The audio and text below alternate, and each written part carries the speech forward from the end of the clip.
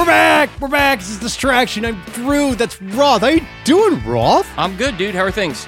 Good. We got a little Summer Lovin' podcast. It's just you and me. We're fucking about.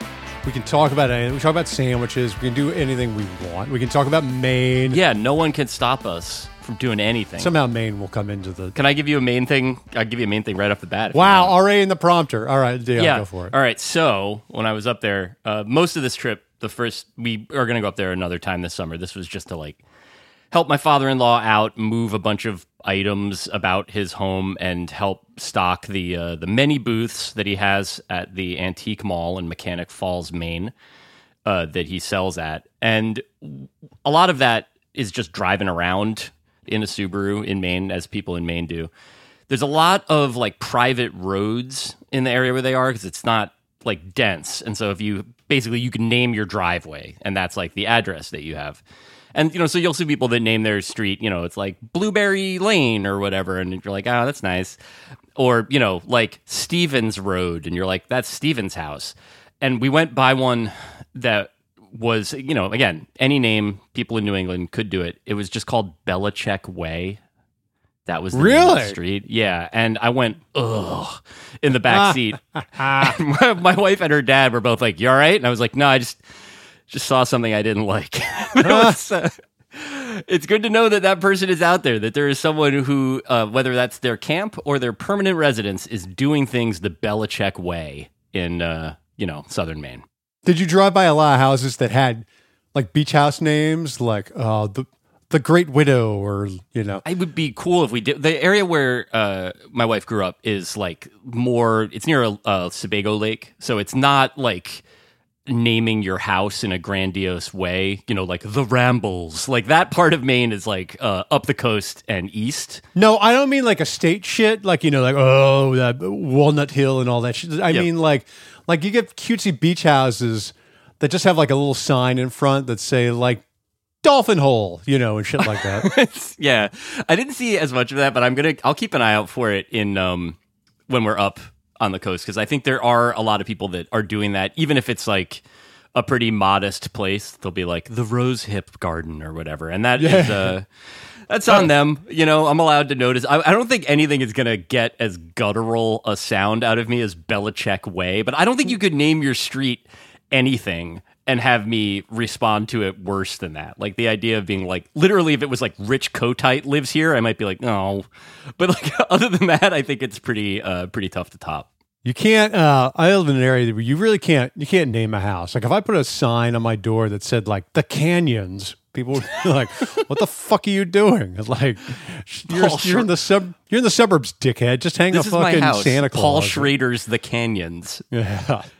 Wait, Eric asked in the chat if we saw Bill Simmons' house up there. Do you know that he has a house up there? No, I don't. I just assumed that all right. One of the various things in Bloomberg at one point was Bill Simmons, rich guy, has a lot of stuff in places. He's got mad houses. I know he's got houses all over Los Angeles, which is one of those things that is awful, but at the same time, I kind of get the idea if you're just well, I'm not driving back to the east side tonight. I'll just sleep at the Santa Monica home, which presumably Bill Simmons named, whatever, 33.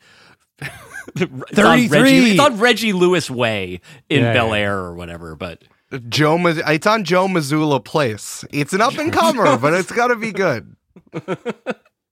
Yeah, I mean, that's what rich people do. Instead of moving to a nice place, you just buy a place where you just have little you have stations. You're okay, well, I really like Santa Monica, but I'm not going to move all my shit from fucking Beverly Hills to Santa Monica. I'll just get a little bachelor pad in Santa Monica. At rush hour, that's an hour and 15 minutes. No thanks. I'll just buy a whole new house. Well, that's a Los Angeles thing where it's yes, it look, is. if I gotta drive more than 2 miles, you're asking me to go to fucking Seattle. I'm not going. Right. There. Your friend that lives in Chicago, you somehow see more often than the one that lives on the west side. I love that I know about this shit by association. I haven't lived out there since I was in college. I never properly lived in Los Angeles and have no idea what it would be like, beyond the fact that I gather that it's very hot a lot of the time now. So I don't know. I'm talking out my ass, but I do enjoy it. They've done a really good job documenting all their peccadillos. Think about it this way, Roth. Let's say you had a friend, and the No, friend it's was not, like, it's not convincing. I know. But say the friend said to you, hey, are you around? I'm in Greenwich. What are you going to say to them? You're going to be like, oh, yeah, I'll get on Metro North and head right over to fucking I Greenwich might. thing. I don't know. Yeah, No, you wouldn't. I've got a lot of patience with Metro North, but yes, that is. It is definitely. There's a part of me that's kind of like, well, I hope you have fun up there. I'm sure they have like really good salads. Yeah, And I then would do the just thing where do like the I date. would try to make plans, like I would go through like the machinations of looking like, oh yeah, we gotta hang out. Let me check my schedule. Oh, you're gonna be free from like 3 to 4. Oh, you're not. You're only free from 12 to Drag. 1. I was going to suggest we meet in Norwalk. It's about equidistant, and we.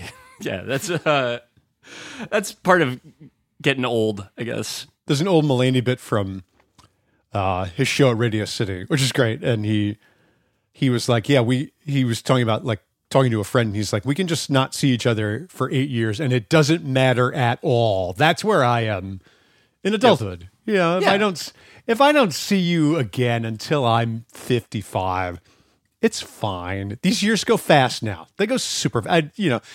I'm not urgently in need of seeing really anybody apart from like a doctor.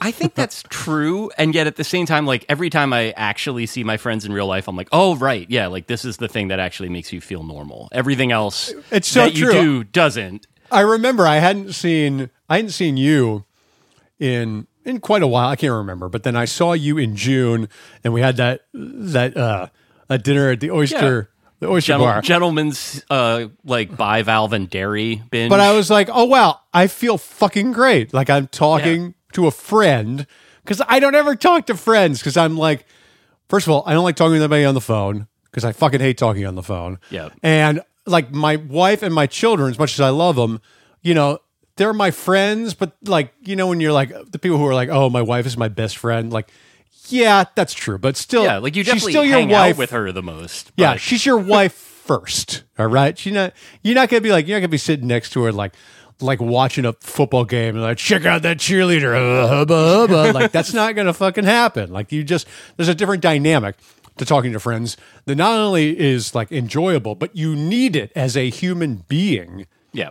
Which is why we sat around at the oyster bar and talked about titties for 2 hours. Yes, it was exclusively titties. The servers were like, you got to stop. You got to change the topic. Anything else. You can talk about asses and we won't ask you to leave, but if you keep doing this, and Drew was like, hell no. Yeah, because I said to the wait staff, I was like, hey, I just ate 18 oysters. I'm ready to go, baby. Wow, unbelievable. Yeah, remember, where did that come from? The idea that oysters made you sexually potent. That was like a real 80s thing. That was like what I knew about oysters long before I ever tried one. Yeah, it was like the backbone of like all 80s stand-up material. Meanwhile, like as if a guy needs like extra incentive to be horny, like as if that's like a problem for men. Like, wow, today I'm just not feeling all that horny as a man. Yeah, That's also I'm like sure a very you're not. like 70s 80s vision of like what it was like to take care of yourself, or because like they hadn't invented like health yet, like as Right. a concept. Right. Like there was like some people were healthy, like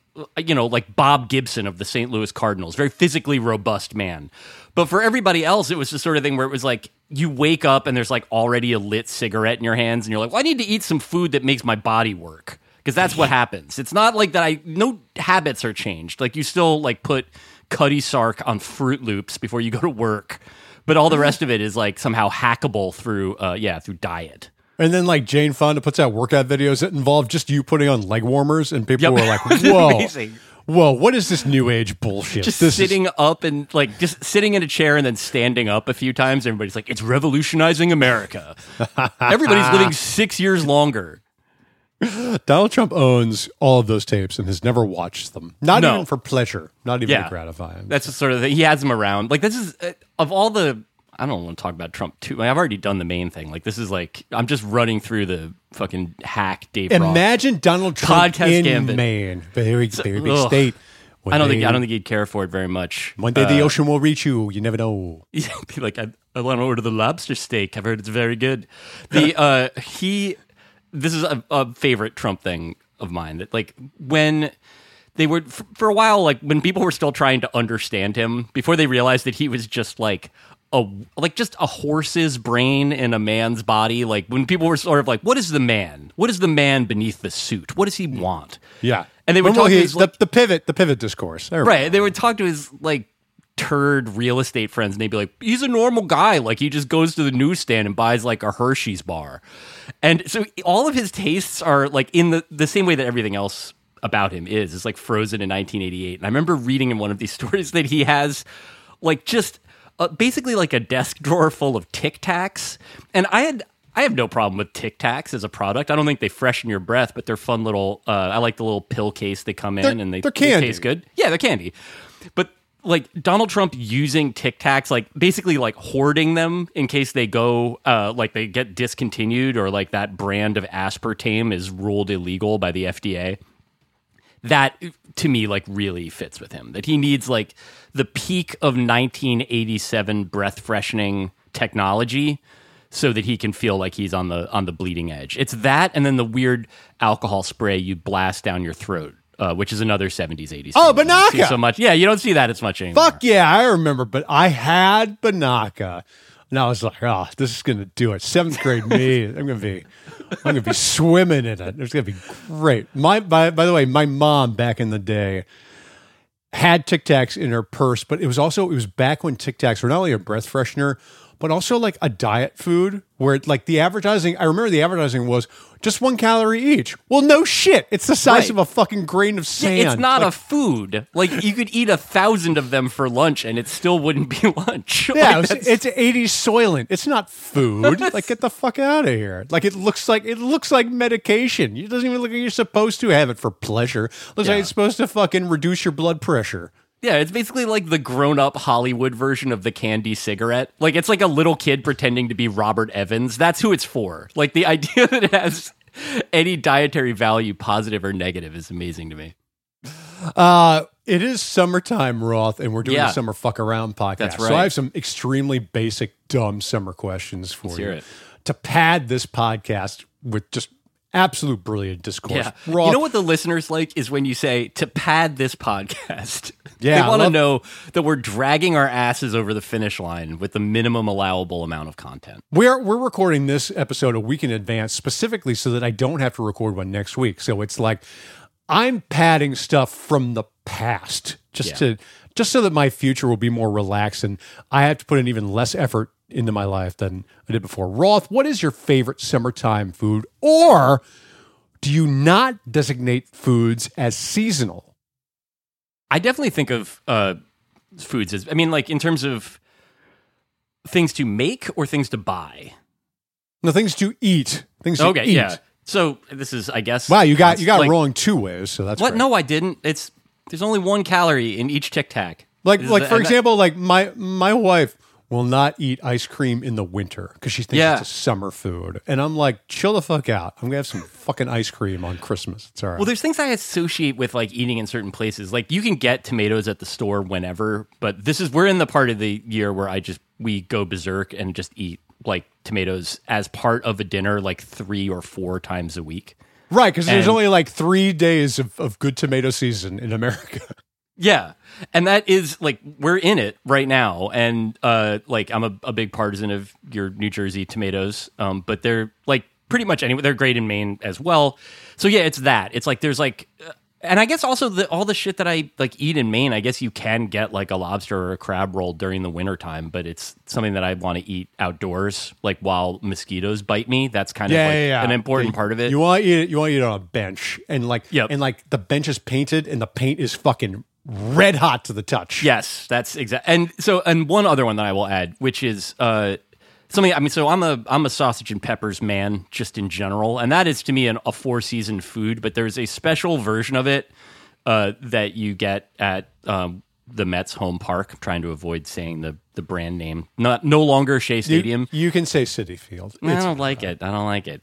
But yes, that sausage and peppers to me is like. I mean, for something that gives you heartburn like instantly, like as soon as you get the first bite, you're like experiencing major reflux symptoms. That's like Proustian summer shit to me. Like I can, get one of those, take 2 bites, and I'm transported back to a Steve Traxel start in which he takes 2 hours and 30 minutes to go 5 1/3 innings and allow 4 earned runs. Oh yeah, that's the good shit. Did you ever have a moment? I don't think it's possible because you lived in the tri-state area your whole life, but did you ever have a moment like in your 20s where like going to the San Gennaro festival was like cool and interesting to you, and getting a fucking sausage and pepper sub there was like, wow, this is real Italy? So I never went to San Gennaro in like that. I've been there, but I was never there and being like, oh my God, Zeppeli right on the street. Unbelievable. Like it was, all of that stuff was like pretty readily available around me. And then the festival itself was like, I probably would have been like more excited by it after seeing Godfather 2 than I was as a child. But even then it never really moved me. That said, Sausage and Peppers has always been a big treat for me. And when there are those like, so when you go to the festival, it's like a big, like a truck, not like a van, but like a closed long truck with like a big flat top grill in it. And there's peppers and onions on it, and there's sausages on it, and they're turning them and they make them for you. Right. One of those would just park when I worked at Tops. So this is like 2004 or 2005. One of them would just park across the street from our office building on like in Lower Manhattan, like right near the Staten Island ferry terminal. And so some days I would just go across the street and get like a 1.5 pound sausage and peppers hero and bring it back to my sick cubicle and eat it there. Shit, yeah. Which is very like 20-something decision making where you're like, well, what would the consequences be for doing this? I can't think of any. I'm just going to do it. I fucking love the fucking unreasonable working class lunch. Or like when you're in your 20s, like I would go to some fucking deli like next to my office building in Manhattan and get a chicken marsala sub that had so much fucking grease in it, it would like go through the paper. Yeah. And I'd put it on my desk and there'd be like a fucking grease stain on my fucking I didn't know that it was like, that it was like weird to do that. This is, I mean, some of it, I don't say like my upbringing in terms of like my family or the context or whatever. Also, like I'm clearly a dope. And so when I was running cross country, I would go, in high school, I would go to like the Italian deli that I liked in town. I would get like a big sandwich, eat it for lunch, and then just go to practice like 90 minutes after that. Ooh. And run like 6 miles. And it wasn't why I was slow. I was slow because I wasn't trying. But it was also the sort of thing where it took years. Like it was until like after the fact where it was sort of like, well, you know the way that you feel like nauseous at the end of every practice? Like that's because of all the fresh mozzarella that you like literally just ate. Like that's not like a natural response to having to run 5 miles. Like your body can do it. It's just harder when you shove all those fucking hot peppers in there. My brother was a big rower at prep school and in college, and he always tells us stories about shit he would eat before like an erg test that he would regret eating. Like he told me one time about Alex was like, okay, so I had this erg test, and for people who don't know what an erg test is, an erg is a rowing machine, and an erg test is you row on as hard as you can, as fast as you can for as long as you can. Like it's torture. And he told me about one time he drank an eggnog milkshake before hopping on an erg. Come on, man. I was like, that's a bad idea, Alex. And like his crewmates would all like dare each other to eat horrible shit, and then there would just be like barf all over the place. Yeah. There was a part of me like when you said that where I was like, was there like before it became clear that was a bad idea, I was like, what's the play here? Like what's your strategically, does that help you in any way? And then, once you got to eggnog milkshake, like once that thought fully processed, I was like, no, you can't do that. My answers are quite obvious. One is watermelon. You gotta have watermelon in the summer, right? Another one is the DQ Blizzard. I remember one time I went to the Outer Banks of North Carolina with a friend for a bachelor party, and it wasn't like, let's go to a strip club and all that stuff. It was just like a regular bachelor party where you rent a beach house and you fuck about. And I went to a DQ and I had a Blizzard, and I was like, you know what? That was pretty good. You know what I'm gonna do? I'm going to get another Blizzard. And I had them double dipped. I had them back to back, and I told my best friend Howard, and he's like, oh, it's a power move. And I don't think I've done it since. And then the third one is a whole lobster. And I'm going to say, I want to ask you, Rolf, first of all, if you had a lobster now, are you willing to eat a whole lobster, or do you need the meat picked for you? Are you done picking at a lobster? I think that I prefer having other people do it, if I'm being honest. Like I have even I mean, I've eaten whole lobsters. It's like a little close to the nexus for me. I think like if I had been like given the option as a child, which I was not, I probably would have been like vegetarian for when I was a kid. I hated eating meat. I didn't like stuff that bled. I didn't like cracking things open, you know? And I'm glad that I'm not, because like I like eating all different types of things. But I remember like just being in a lobster, like, you know, one of those like restaurants that is like called like Blank's Lobster Pound in Maine with my father. Has to be a watching pound. him eat one. Yeah. And it had the lobster. Yes. As we've established in previous episodes, if it's not called a pound, I don't want anything to do with it. That's right. But it was like just breaking the skeleton. It had all the fucking goo in it, the tomali. The tamale, baby. Yeah, like immediately before that lobster died, it had eaten like a rich, lavish last meal. And it was like gross to me. Like I was like, this is like an autopsy. Like I don't want anything to do with this. The challenge there is that I love the way that lobster tastes. So if you put it on like a hot dog bun for me, then I'm in. But if you make me do the work for it, and this is less the case with crab, which I don't mind, and it's definitely, you know, not at all the case with oysters, which I love opening myself. Something about lobster is like a bit, it's like a bridge too far for me in terms of, you know, whatever commodity fetishism. You must have read the David Foster Wallace essay about it. I did. I did. Oh, And I would say that while it was not like the thing that convinced me necessarily one way or the other, the scenes of like industrialized mass lobster death in that, I was like, oh, I don't want to participate in that either. Like, thank you, prissy novelist man with like opinions I don't always agree with. I read that essay. I thought it was fantastic, but let me tell you something.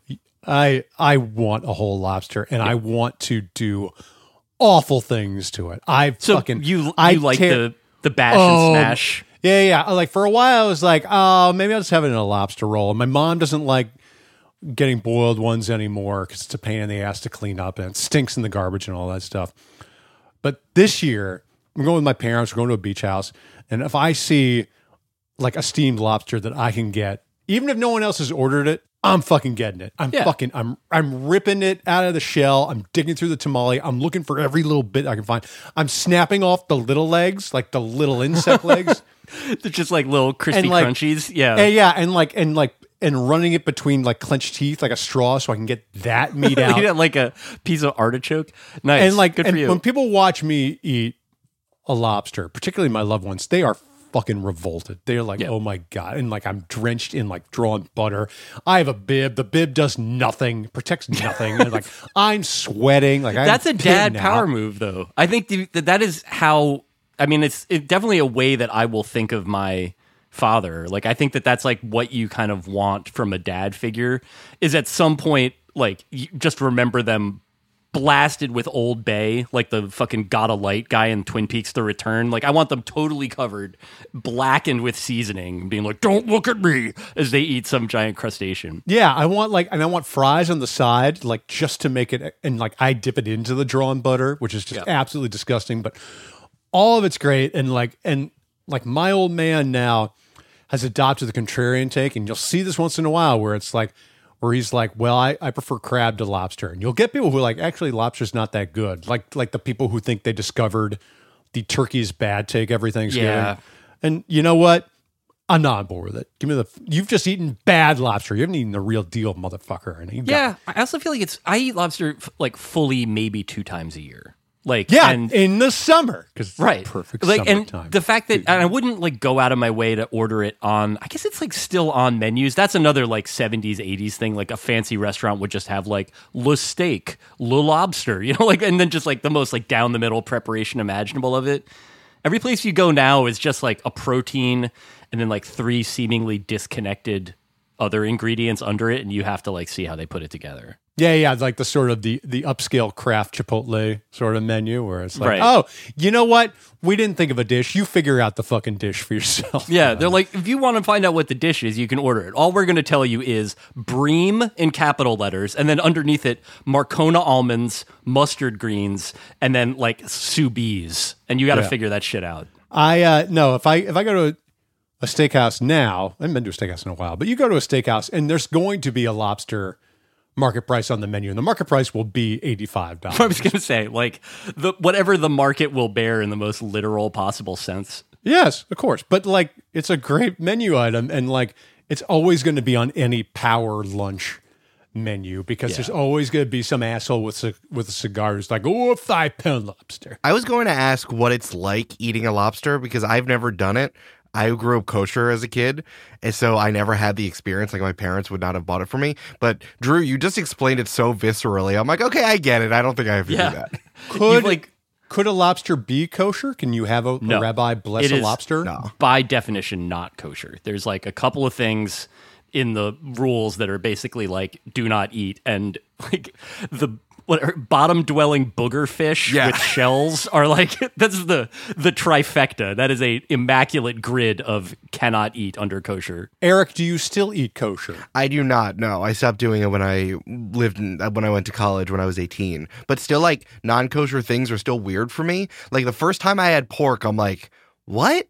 I still feel weird about pepperoni. I feel very weird about seafood. Even like eating shrimp. It's the thing I think that Rolf, you were describing about it being a thing. And then I'm like, oh, you can buy a cajillion of them from Trader Joe's. And I just like, I'll just boil them. And then I did it badly and now I don't want to eat it. Yeah. Because it's the whole animal. It's not part of the animal. Right. Steak is just a little part of a cow. There's not a little miniature cow on your plate. Exactly. And you're like, oh my God, it has eyes, and it was probably named Jim or something like there's none of that. Shrimp, I would love to say that this was a moment that broke me of the eating shrimp experience. They're not my favorite. I do still eat them. I was kayaking with my family around Hilton Head, South Carolina when we used to go on our vacations there. And a shrimp jumped out of the water and landed in my lap. And I had a brief moment of, like, I would say, I guess eye contact. I mean, its eyes were on stalks and definitely did not comprehend me. And then I just kind of bupped it back out of the boat, like with my hips, and it flopped back. It was alive. I didn't, that's when it's best. It's when so fresh. It was so fresh. It was, and you know what really helps is when it's scared and it doesn't understand what's happening to it. That really adds to the flavor. They don't know what fear is. You tear its head off, doesn't even. But it wasn't one of those things where it's like sometimes you'll look at like pigs are cool. They're like sweet creatures, and it's unfortunate that I like the way they taste so much. Shrimp, it wasn't the sort of thing where I was like, I looked at it and I was like, this could be my friend, but for the fact that I'm in the kayak and he is in the Calabogie Sound, like that was wrong. It was just a little booger that was swimming around. It was a bug. Well, let's take a break and talk about more summer lovin'. But first, I just want to tell you that this week's episode is brought to you by Detroit Lou's Subs, made from the best ingredients by the best guy. Try all of Lou's favorites, including the iceberg teriyaki, the smoky tuna Caesar, and our bestseller, the roast beef and fruit roll-up. So run to the Lou and get some grub. We'll be right back. Smoky tuna Caesar. Hate it.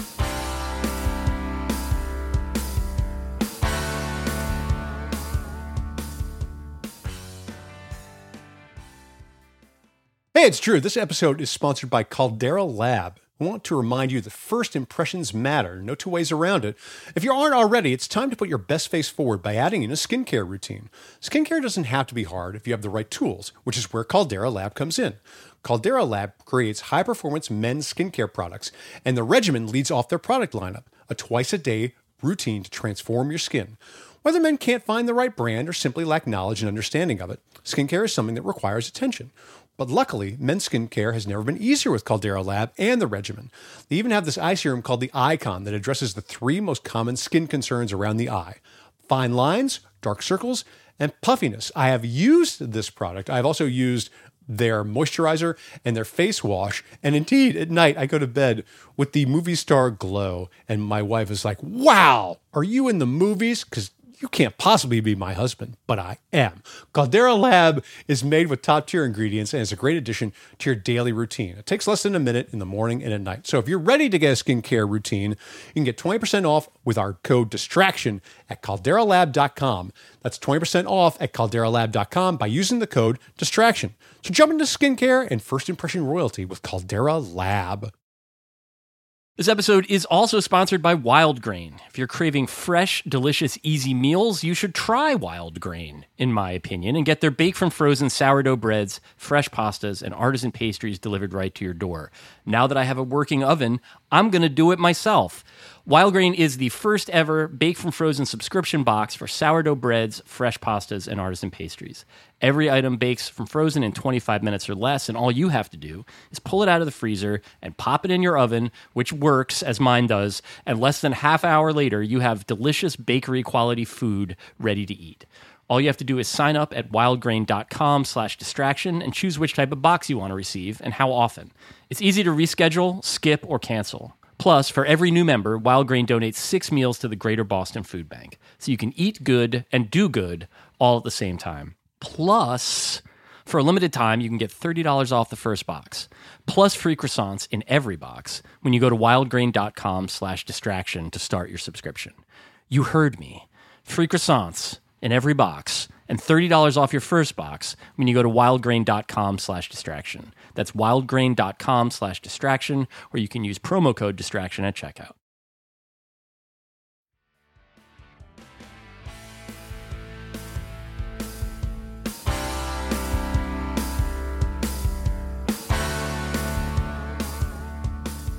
We're back talking summer with David Roth. Yes. Our guest, David Roth. Yeah. Roth. Thanks for having me. You were talking about ball game food a little bit earlier, so I wanted to ask you what your favorite ball game food was, but also what your favorite fancy ball game food is now, because like Citi Field has like fancy options. Like you can get, I don't know, a fucking sushi burrito or some shit like that if you really want.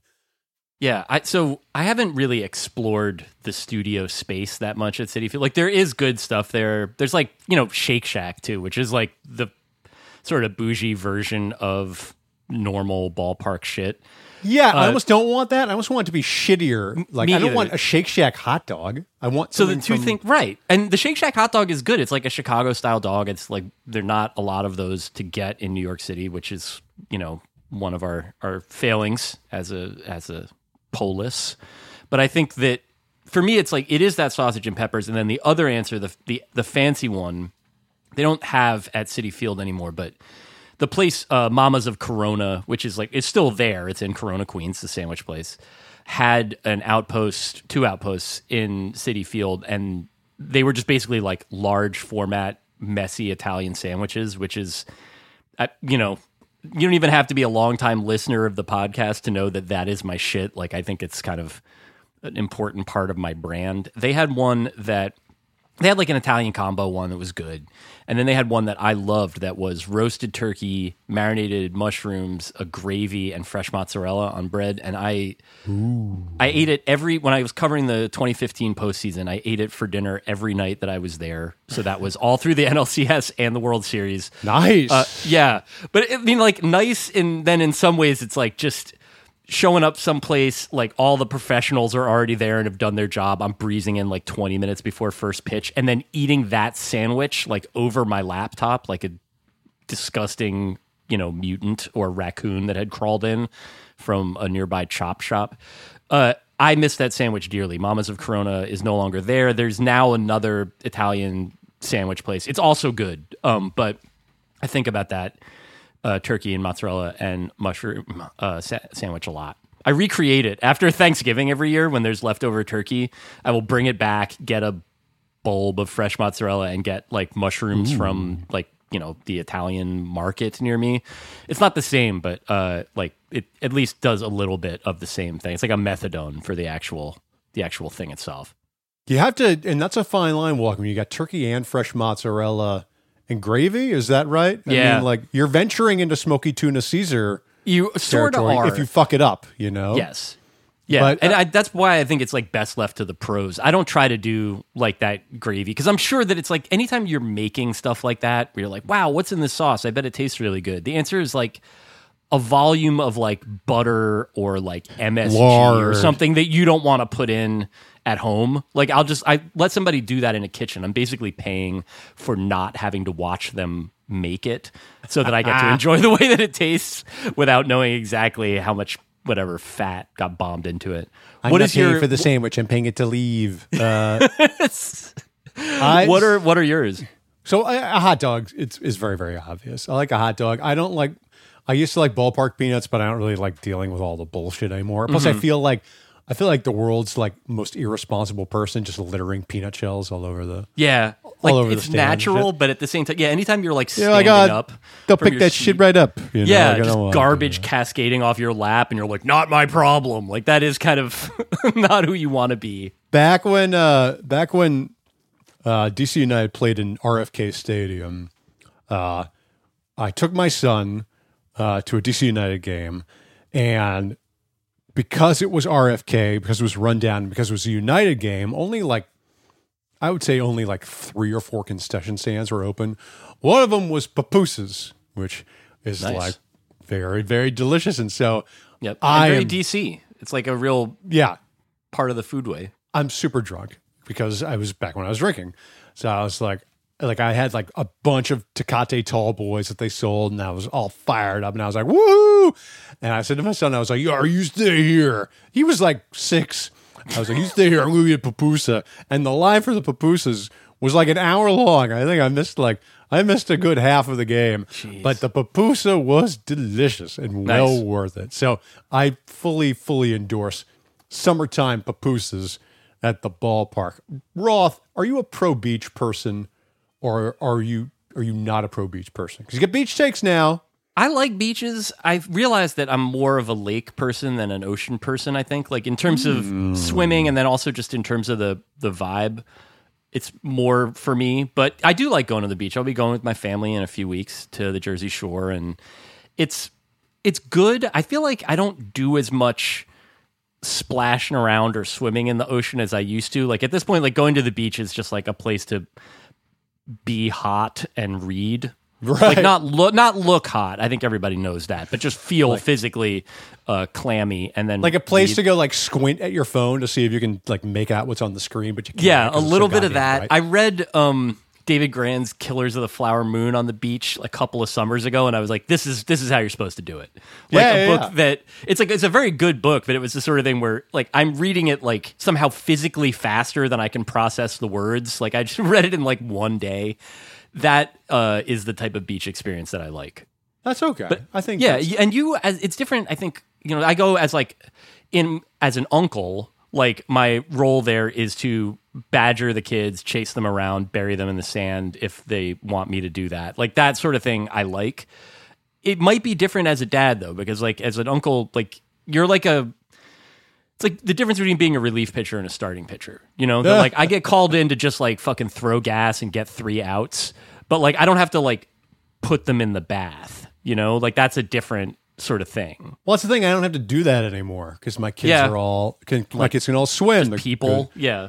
Yeah, they're people. And in fact, it was bittersweet. I went to the beach in Delaware a month ago with my wife and kids, and we go and we set up all our shit.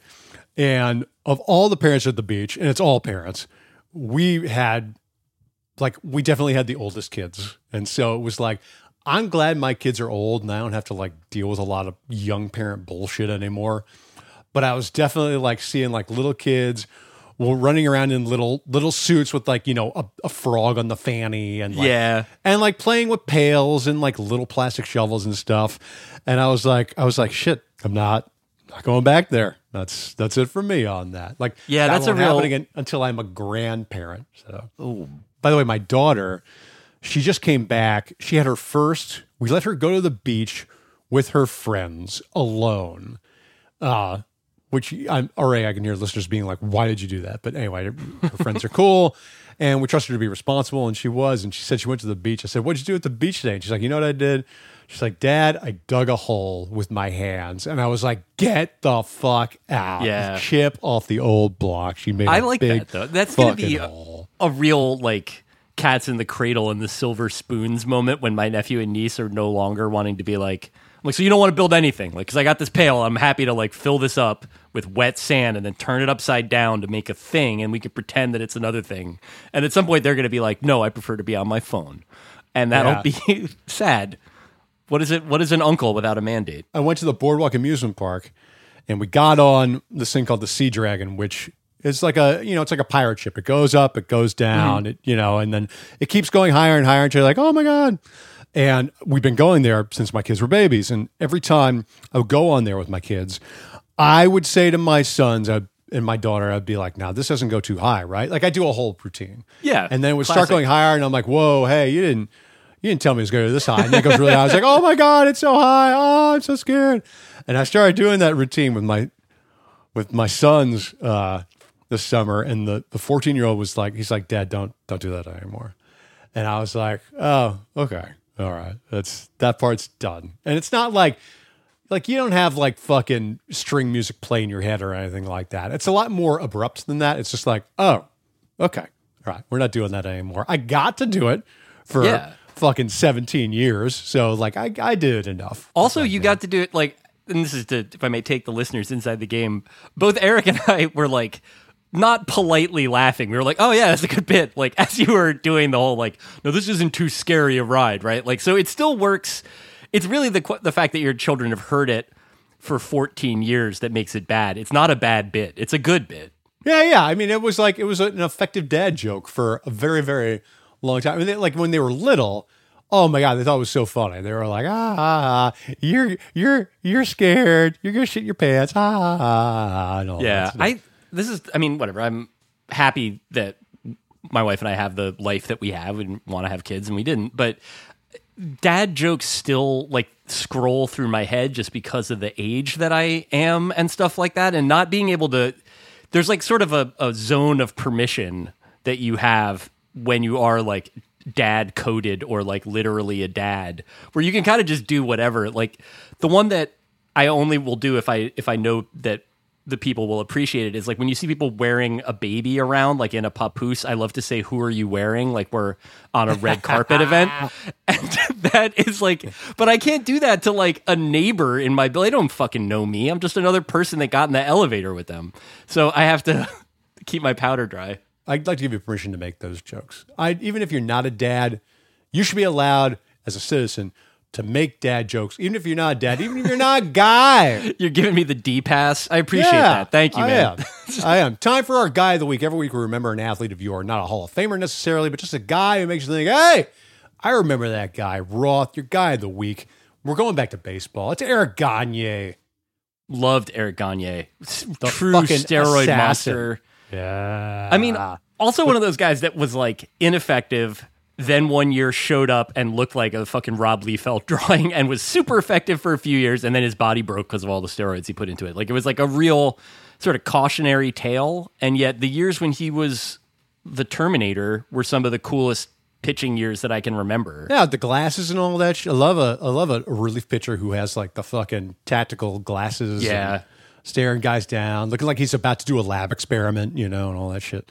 I remember watching him close out a game against the Mets, and it was as big a miss. I don't even think it was a bad Mets team. It was just like nobody could fucking hit that guy. And it was like struck out two guys, and then I think it was like Todd Zeal or like real like late stage Robin Ventura. It was like some guy that was like maybe you could talk yourself into getting, into the headspace that they could conceivably get a hit off him. Like I didn't think it was going to happen, but it was like it definitely was likelier than when like Desi Relaford was up there or whatever.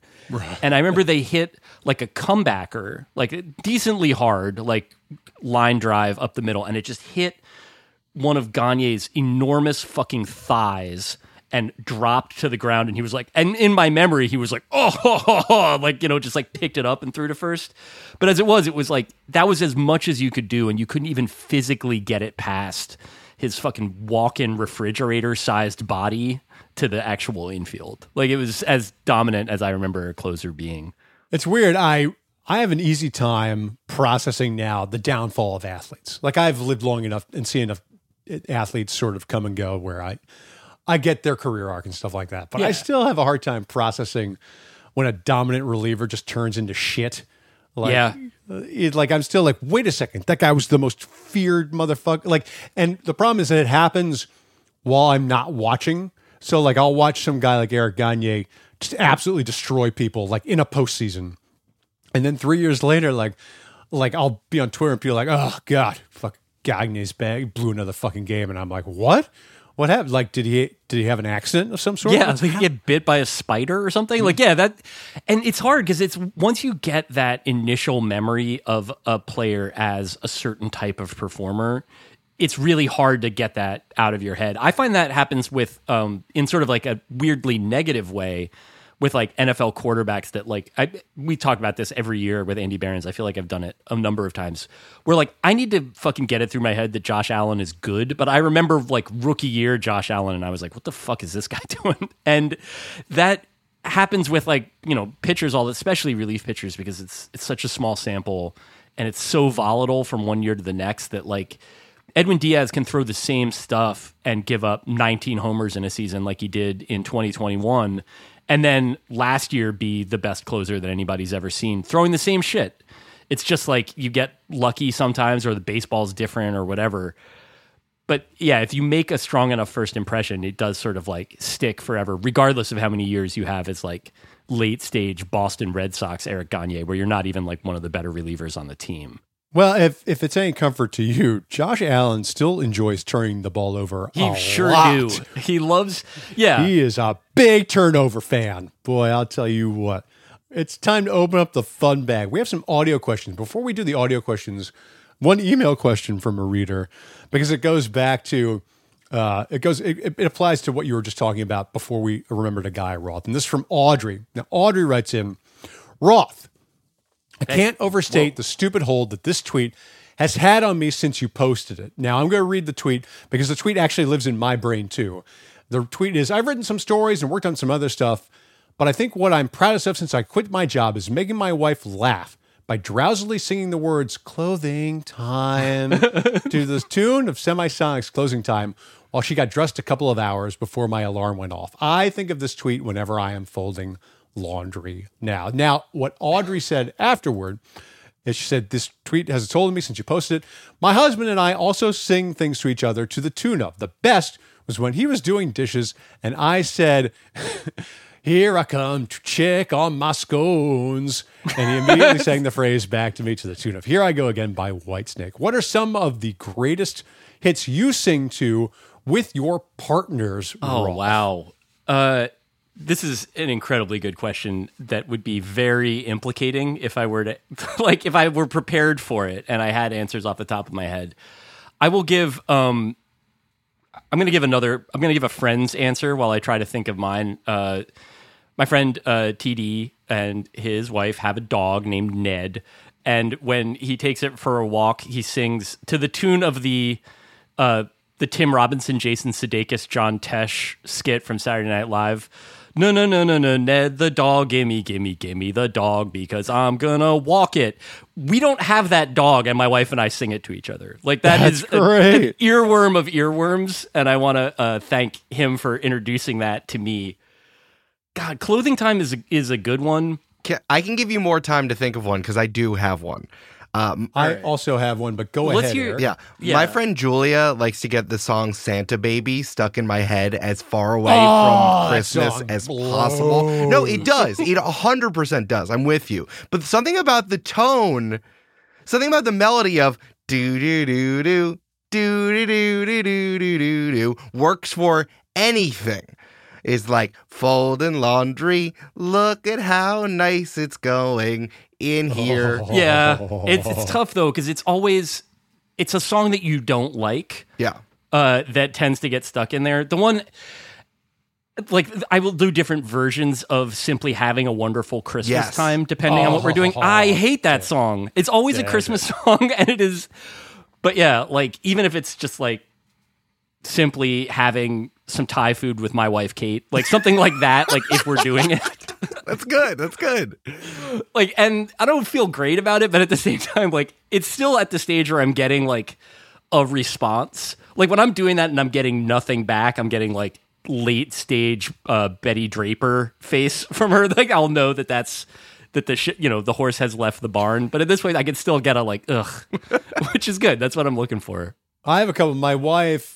So most of my antics on that front are with the dog, but with my wife, there's a Struts song called "Hate How Much I Want You," and the beginning of it is a phone call between lead singer Luke Spiller and Joe Elliott, the lead singer for Def Leppard, and the call opens with Joe Elliott calling Luke, and Luke is like, "What?" and Joe goes, Joe Elliott's like, "Come on!" He's like, "Luke." He goes, "It's Joe, King of the Leopards. What are you doing?" And so anytime my wife and I are hanging out, like, and we want to know what the other one's up to, we go, "What are you doing?" It's Katie Leopards.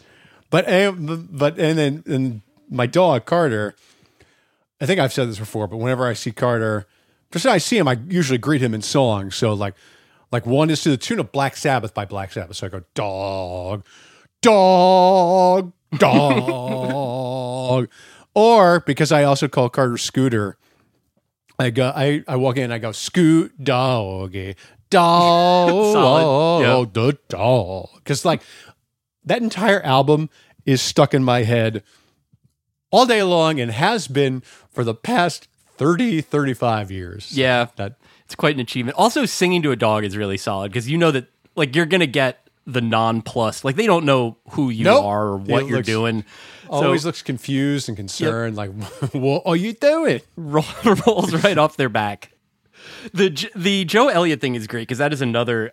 And again, this is not singing, but randomly putting on a really abrasive British accent. You and I share a passion for that. Yeah. I would say that it's like core to our values as yes, men. it's important. And yeah, so hitting one of those periodically if we're watching something, just being like, you what, is like really very gratifying to me. It's a great song. I can't recommend it enough. Eric, can we open up the audio fun bag and hear some voicemails from listeners? Absolutely. Hey gang, this is Zane calling. Drew might remember me as one of his moles when he blew the lid off to VFX industry last year. And Dave knows me as the guy who's always gushing about his other podcast, where he reviews movies made for the gentlest of people. I'd like to remember a specific kind of guy, one with the most euphonic name. I'm old in Vancouver from Vancouver, so I have a guy you almost certainly don't know, and whose name is also alliterative. Can you come up with a more euphonic guy than Tony Tanti? Ciao. Well, Merry Christmas, Zane. Tony Tanti, was that the name? Yeah, that is solid. It's if we're talking about hockey guys, I always loved Tony Twist as a name. That was a hockey guy of my youth. Holy shit, I remember. And I remember, like, I didn't follow hockey that much, but I remember seeing someone wearing, like, it might have been like a Nordiques or like a Winnipeg Jets, like Tony Twist jersey at the shitty hometown bar that you could go to after the other less shitty bar closed. Like, it stayed open an hour later.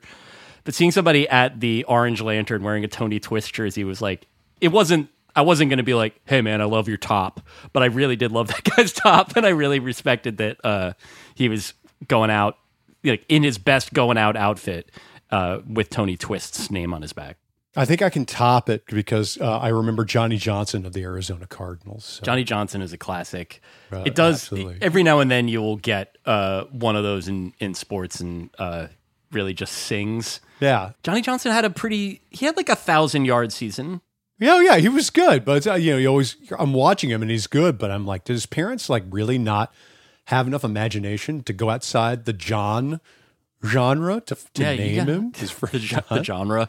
Yeah, you got to stick with what works, I guess, is maybe that's the counter argument there. It's like you've got Johnson, everybody agrees on that, or at the very least, it's already there. So you build on what you have. You go to like I don't know any dude's name like Ben Benjamin. Like, get the fuck out of here. Like, you just find a different name. There are many. It's not that hard. Like, you don't have to go the full Utah and go like, Caden with like Briley, McCarty. With like 50 Y's in it. But like, you can mix it up a little bit. Let's get to the next one. Yeah. Thank you, Zane. And Merry Christmas. Yes, thank you, Zane. I assume this is a nickname, but my choice would be Coco Crisp.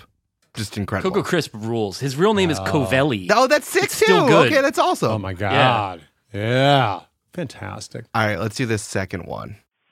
Hey, it's Zach. Two things on this week's episode.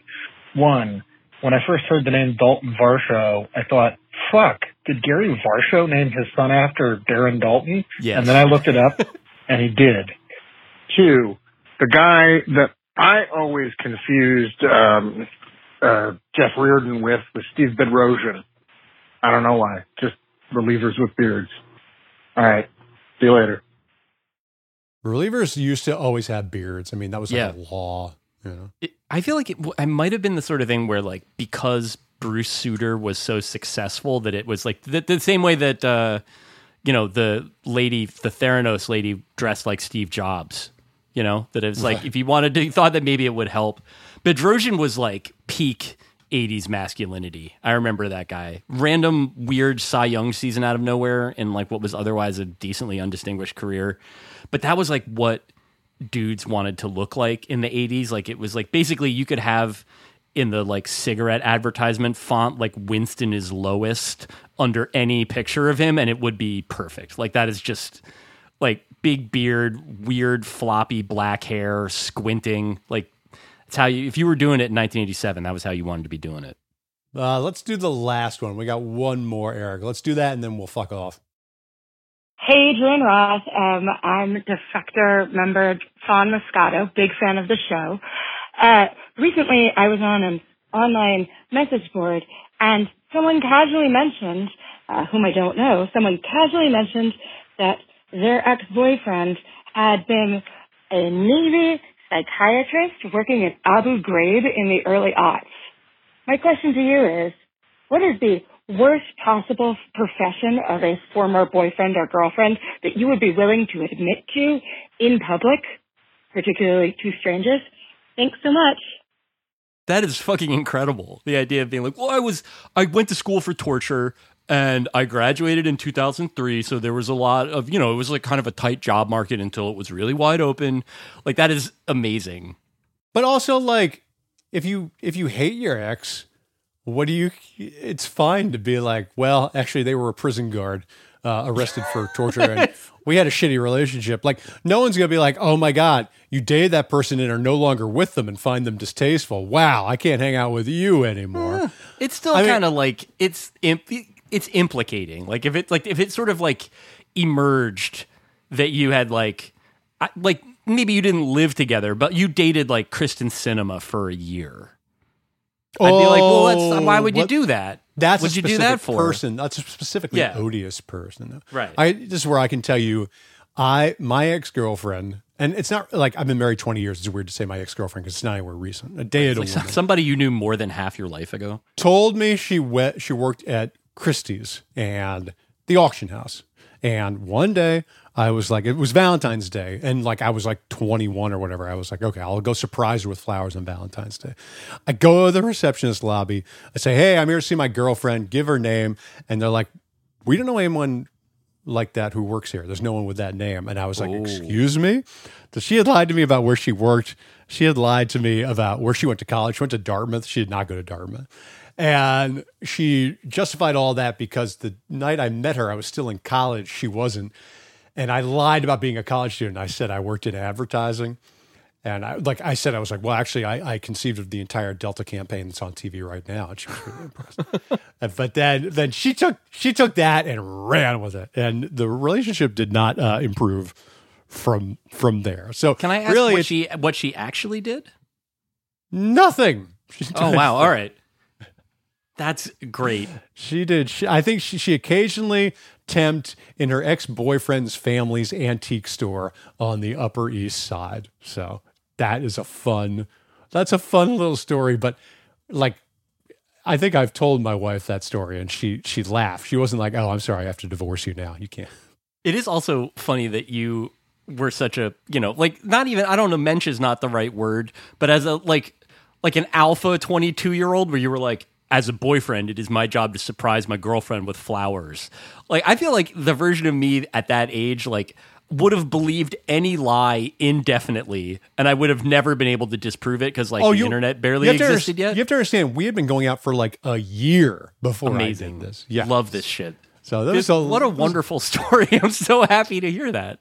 Yeah. So, but my wife is who she says she is. So that's really, I'm grateful for that. Yeah. In fact, I met her a few months after that relationship ended, and I was like, I can date a normal person. I should probably marry this person. And then I did. Didn't she actually work in like art? My wife worked at Sotheby's and actually worked Sotheby's. there. All right. I was the first time she took me there, like I was like, God, I hope this job is real. And then it was, and then like. And then she's like, here, can you help me move like a painting that costs like $200,000? I was like, am I the guy you really want to ask to do that? Yeah, that'd be not. You're like, well, I do believe that like now because I'm watching you touch this painting, I do believe you work here. So I guess I'll do it. I wish. I'm excited to go on summer vacation now. Eric Silver is our producer. Brandon Krugel is our editor. Our theme song is by Kirk Campbell. Ads and production services by Multitude. And subscribe to Defector.com right now. Just go to Defector and hit that subscribe button, baby. You can also email us at distraction@defector.com or even call us, as this week's voicemail leavers did, at 909-726-3720 and leave a message. That's 909 Panera Zero. Who knows if there will be a roast beef and fruit roll-up on that menu when you call us. Roth, lovely to see you. You and I will get together next week with a guest of some sort. I would imagine. Sure, I don't know. I guess. All right. Bye, everybody. Bye.